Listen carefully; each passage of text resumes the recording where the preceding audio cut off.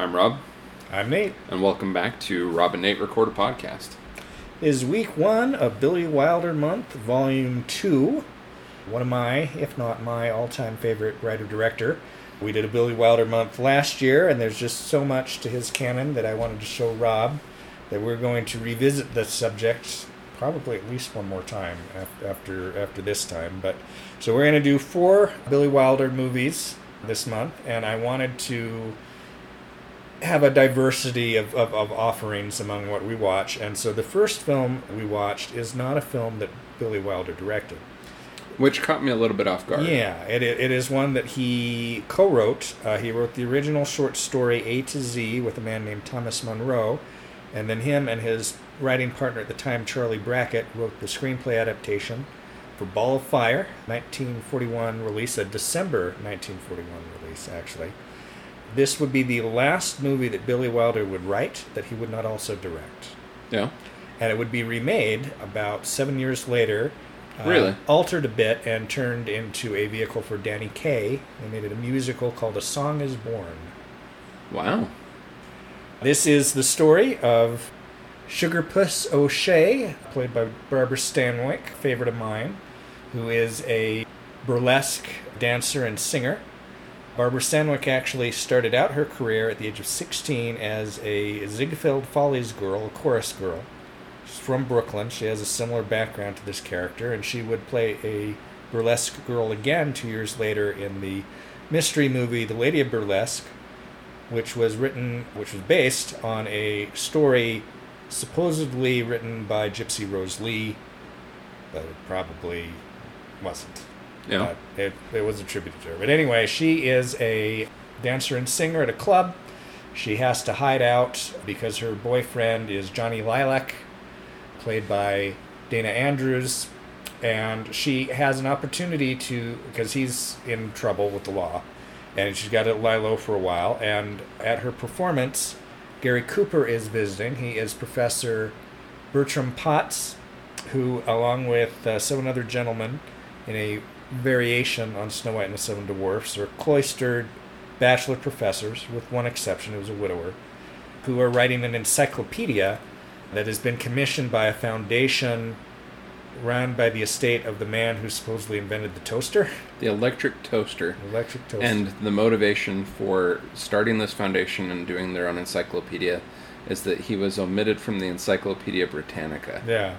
So Not even a line. Not even a line. So he's going to get 3/4 of a page Yes. of this new version from these experts in various fields. Well, and there's a funny punchline about that. Like, they said, we'll give him his due space, three-quarters of a page. And the attorney for the foundation starts to protest, and his daughter goes, no, that's the appropriate amount. That's what he deserves. Yeah. But anyway, Professor Potts, who's in charge of the English department of the project, has realized because of a garbage man who visited that he's just really not up on the slang, and he needs to update his knowledge. So he goes all around town to get information, including a nightclub. He becomes enamored, he would say, by the vocabulary of Sugar Puss O'Shea, but it ends up being more than that. Eventually. And wants her to come to their foundation to teach them about slang. To join a group of people that Yeah, he has group coming. discussion about slang. She's not at all interested until they hit on the idea, the 2 mafia men that are with her, hey, that'd be a great place for you to hide out. Yeah, and they have this prolonged discussion of where they're going to hide her. Yeah. And that's when they stumble into the idea of Perfect stashing spot. her at the foundation. Yeah. So she goes there and ends up kind of turning the world of these awkward professors on its ear, as in addition to slang, she brings love and a newfound sense of happiness and joy in life to these people. But of course, Mr. Johnny Lilac Lilac wants her back, and there's various complications, but it's based on a fairy tale. It ends like a fairy tale. The professor and Sugar Puss fall in love, and they end up together. Yeah. It's very pleasant. This is one you came in basically blind. You didn't know what this was going to be until maybe an hour before we... Well, and even then I didn't look it up. Yeah. You know, we've established with Billy Wilder that just trust it and just go with it. So, I mean, I didn't even ask you if you'd finalized your selection until sometime this afternoon. Yeah. and just, I mean, we were having conversations about where we were going to get dinner before we were, oh, did you finalize the selections? Yeah. You know, just because I've come to trust it's Billy Wilder, Nate knows it's the subject, just go with it. And so I didn't look it up before the movie started and just went with it. And I only briefly looked at a couple of things, which we'll get into later. Mm. But yeah, this was a fun film.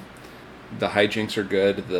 The intelligence of the professors come into play at the end of the movie in terms of saving their own lives, Yes. as well as that of Sugar Puss O'Shea. Which, as we not will the learn, most realistic of ways. Yeah. well, and as we're educated, Sugar Puss is a reference. Basically, her name is Sweet Face O'Shea. Mm. So Sugar Puss is puss. A puss is a face, and sugar means a sweet face. Mm. She's attractive, so she's Sweet Face O'Shea. Indeed. Yeah. Yeah, it's a fun movie. I was going back and forth about which Billy Wilder writing credit I wanted to. I'm surprised you went with a writing credit as opposed to sticking with the I directorial wanted credits. to do at least one writing credit, and there I was, sometimes forget. You've told me before about how much writing he did before he became a director. he always thought of himself as principally a writer who got into directing so that people wouldn't butcher his scripts. Yeah, and so I suppose it is appropriate that we did one that he just wrote and didn't direct. Yeah. But of course, what he's primarily known for is his writing and directing. But the movies that he directed that he also wrote. This movie was directed by Howard Hawks, who's a great director in his own right. He had done a number of quite successful comedies, especially screwball comedies. 20th Century, Bringing Up Baby. He's also well known for Sergeant York and Red River. It was basically westerns and comedies. But he put his hand in all sorts of genres, like he did Sergeant York. Well, he also directed Rio Bravo, El Dorado, and Hatari. Yeah. So He did that. He did the multiple remakes of Rio Bravo late in his career when that was the only thing he could seem to do that made money. yeah. So he's like, I'm remake Rio Bravo again. So one of the things I glanced at about Howard Hawks is he was nominated for 15 Oscars and won 4. Yeah. Yeah. Yeah, quite the capable director. And Wilder, of course, was interested in directing, and so Hawks let him on set and let him observe the process. And this was his run through because the next year he would make his directorial debut in a film called The Major and the Minor, which, interestingly, he did not write. So when the studio decided they were going to give him a chance on directing, they wanted to test him by giving him material that was not his. And so Major and the Minor was a success, and so that was what able to pave the way for a principally directorial career for the remaining 4 decades of his active working life. The other thing I was going to mention is his co-writer on this, Charles Brackett, also had a fairly successful career with 6 Oscar wins and 13 nominations. Yeah. Brackett was a waspy character that was teamed with Wilder by Paramount. This particular film came out through RKO on a lend-lease thing. Yeah. But they worked together for a long time in various genres. For example, they did Sunset Boulevard. They were a little bit oil and water. He did not have the friendly relation with Brackett that he did with his later writing partner, I.L. Diamond, with whom he did just comedies, really, for the last 2 decades of his career. There is, in some ways, not really a ton to say about this movie. It's very straightforward. It's fun. You got the slang, you got the jokes. You've got a fun supporting cast. You've got Henry Travers, who we mostly remember as Clarence from It's a Wonderful Life. We've got S.Z. Sakal, a very capable Czech-born character actor known for his kind of giggle and hand movements. We got Alan Jenkins as the garbage man. He's a very consistent character actor. Dana Andrews, who later go on to be a leading man. Dan Dure, who had a long career. Mary Field, who plays Miss Totten, the daughter of the... It's the Totten Foundation. Yeah, so the daughter of the inventor of the electric toaster. He's good. Charles Lane is in this. He had a very long career. He lived to be 102 years old. He was in It's a Wonderful Life and most Capra films. Yeah. at least for a while. So it's got fun character actors. Got Elisha Cook Jr. very briefly in it as a waiter at the club, and Gene Krupa as himself doing two renditions of Drum Boogie, one of which he plays on a matchstick and a matchbox, which is a fun sequence. Will Leo as Benny the Creep. Benny the Creep. You can't forget to mention Benny the Creep. Mm-hmm. So, no, this was a great film. The only other thing I kind of glanced at about this was just a little bit about the actors and actresses in it. Barbara Stanwyck, she had a tremendous career. She acted for 59 years. Mm-hmm. You mentioned she started when she was like 16. Mm-hmm. Chorus girl. I hadn't looked that far back. Yeah, she's a wonderful actress. Billy Wilder would work with her again when he was a director. She would be in Double Indemnity, and then he would work with Gary Cooper again in Love in the Afternoon in the late 50s. This movie was actually the second film to star Gary Cooper and Barbara Stanwyck to come out in 1941. The other was Meet John Doe. Did I ever show you Meet John Doe? I don't believe so. All right, we might do that some Christmas because it was December related. They have a wonderful chemistry. Stanwyck played this type of part a lot. The woman that makes the goofy, socially awkward guy just fall heads over heels with her. And she seems to be a hard-boiled dame in the best sense of the word, but she has a heart of gold. And that was her stock in trade for most of her career. What a pair of gams! He's a solid sender. They're in the groove. Oh, you mentioned this briefly. There was the punch between Barbara Stanwyck and Kathleen Howard that you said was not intended to be a punch. Mm-hmm. Evidently, Kathleen Howard was left with a fractured jaw when the punch by Barbara Stanwyck accidentally made contact. Stanwyck was reportedly mortified by the incident. Oh. When Gary Cooper is taking notes on the newsboys slang, did you notice the theater across the street? No. The marquee on the theater across the street advertises Snow White and the Seven Dwarfs. Oh. Yeah. I guess Lucille Ball wanted to play the Sugar Puss O'Shea role. Yeah, Cooper came in kind of in the last minute and recommended Stanwyck, who he'd just worked with. Another actress who was considered for the role was Ginger Rogers, who would be the star of Wilder's next film, The Major and the Minor. Well, I guess Lucille Ball thought this was the kind of role that could win her an Oscar. Really? Yeah. Yeah, she fought for the role and was eventually hired, but once producer Samuel Goldwyn found out that Barbara Stanwyck was available, he gave her the part instead. To pick up authentic slang for the film script, screenwriters Billy Wilder and Charles Brackett visited the drugstore across the street from Hollywood High School, a burlesque house, and the Hollywood Park racetrack. Seems like appropriate places, and most of those places, or similar places, seem to be visited in the film. Here's something I noticed, the way in the bungalow scene that Stanwyck's face looks. So Howard Hawks recalled that for the scene in which Bertram reveals his feelings about Sugar Puss in the darkened bungalow, cinematographer Greg Toland coated Barbara Stanwyck's face with black grease paint so that her eyes would stand out. Yeah. It's supposed to be a shadow effect. It does look kind of weird. Yeah. It's noticeable. Evidently, the portrait of Miss Totten's father is the same portrait shown in Barbara Stanwyck in the Fred MacMurray Christmas film Remember the Night from 1940. Dana Andrews based his character of Joe Lilac, Sugar Puss O'Shea's boyfriend, on notorious gangster Bugsy Siegel. Siegel owned the Formosa, a club across the street from Goldwyn Studios, and Andrews used to go there after work. He had the suits, the hats, right down to the spats, down pat.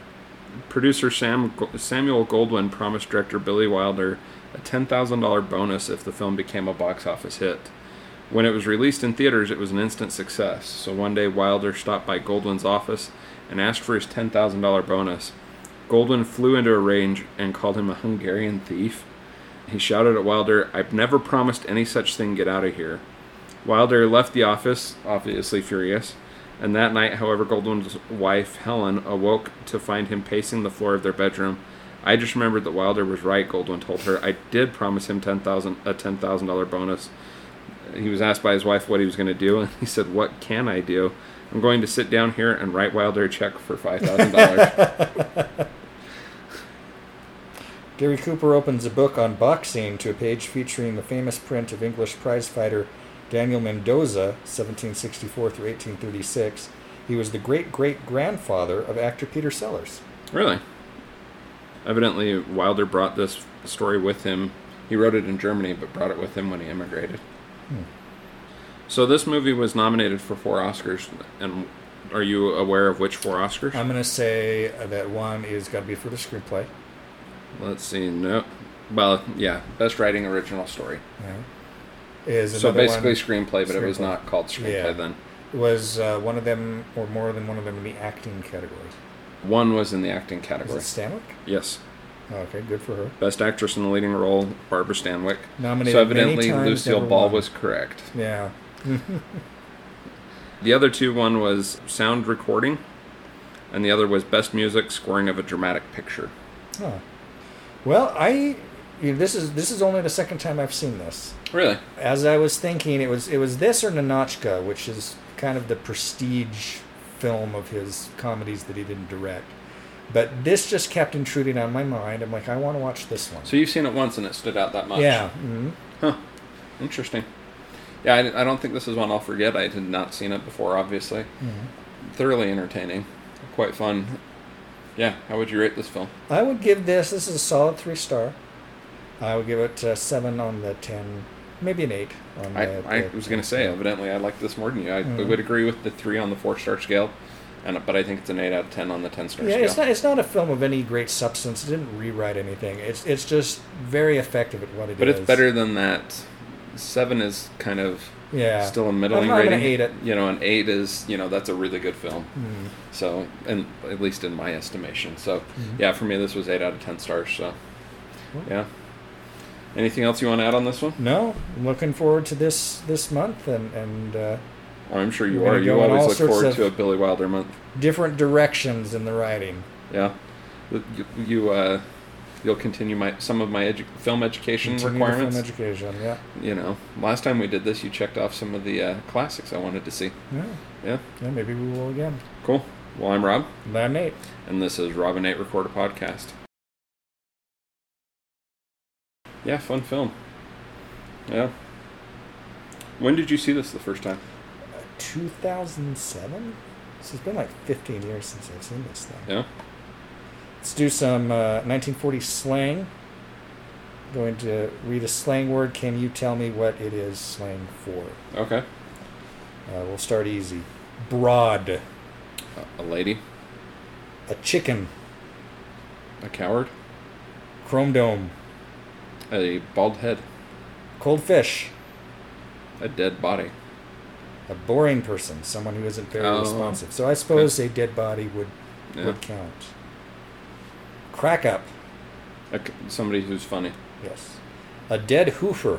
Dead hoofer. Somebody who doesn't walk? A bad dancer. Oh, okay. A dull ditzy. A dumb broad. A boy who is crazy about girls. Oh, really? A drip. Probably not someone with a sinus problem. Someone who is boring. Yeah. Here's a weird one. A ducky shin cracker. This one's in the movie, and I don't remember it. This is a really good dancer.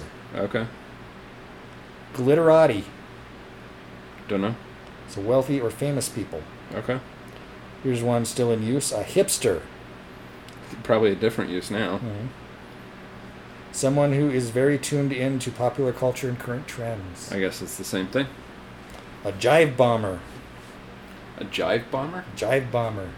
I'm not sure I would get that one right. A good dancer. So there's like 5 of them already. There's a that are lot of good them that are for dancers. dancing. Yeah. A khaki wacky. A good dancer. A girl who is crazy about boys. So that Okay. would be the counterpart to the ducky shin cracker. No, That's to a dancer. To the doll dizzy. There you go. Hot diggity dog! Something's fun. Exclamation of excitement. Yeah. A mug? It's not like a reference to a pickpocket. No. Like it's Look your at his smile. mug. Look at his mug. Yeah, his face. Ugly mug, his face. Natch. Natch? Natch. I don't know. Naturally. Okay. Of course, certainly. On the beam. A drunk? On the right track, on the right course. Same as on the nose. Yeah. We'll wrap up with some put-downs. Bupkis. Foolish. Liar. Nothing. When someone doesn't receive anything for their efforts, they get bupkis. Yeah. Corny. Which was a major plot point. It's the same meaning it has today. It's something it's that's, kind of cheesy, old-fashioned. Yep. Rhubarb. Like embarrassed? Rhubarb, an argument, a squabble, or a loud disagreement. Okay. And finally, Whistlin' Dixie. It's not going to be a Southerner reference, is it? Well, in a way. Yeah. Wasting your time. Much like the Confederacy. Yeah. I just wanted to drop in one funny quote when Sugar Puss O'Shea needs help with their zipper, and they're trying to help her with the stuffing zipper. Yes. She says, I had this happen one night in the middle of my act. I couldn't get a thing off. I was embarrassed. That reminds me, there was a line where she is pretending that she has a cold or is going to get a cold as an excuse to stay there. And she says, when they're looking at her tonsils, and it's like, it's as red as the Daily Worker and just as sore. Yep. She's very dated. Yeah. Indeed it is. She's the kind of woman who makes civilizations topple. Yeah. That's a great line. I forgot about that one. Alrighty. I assume you're conducting most of this month? Yeah. If not all of the so. month? Yeah. Okay. Why do we use the term conducting? I don't know. That's not... Is that a leftover? I assume so. It's not the appropriate term. No, that's not the appropriate. Hosting. Yes. So not a church service. Well, I don't know. I mean, it's about as close as we come. I've made that joke. It's like Mormonism's my hobby. It's movies that's my religion. Yeah. Well, we know we have our outtakes. Indeed. All right. Whenever you're ready.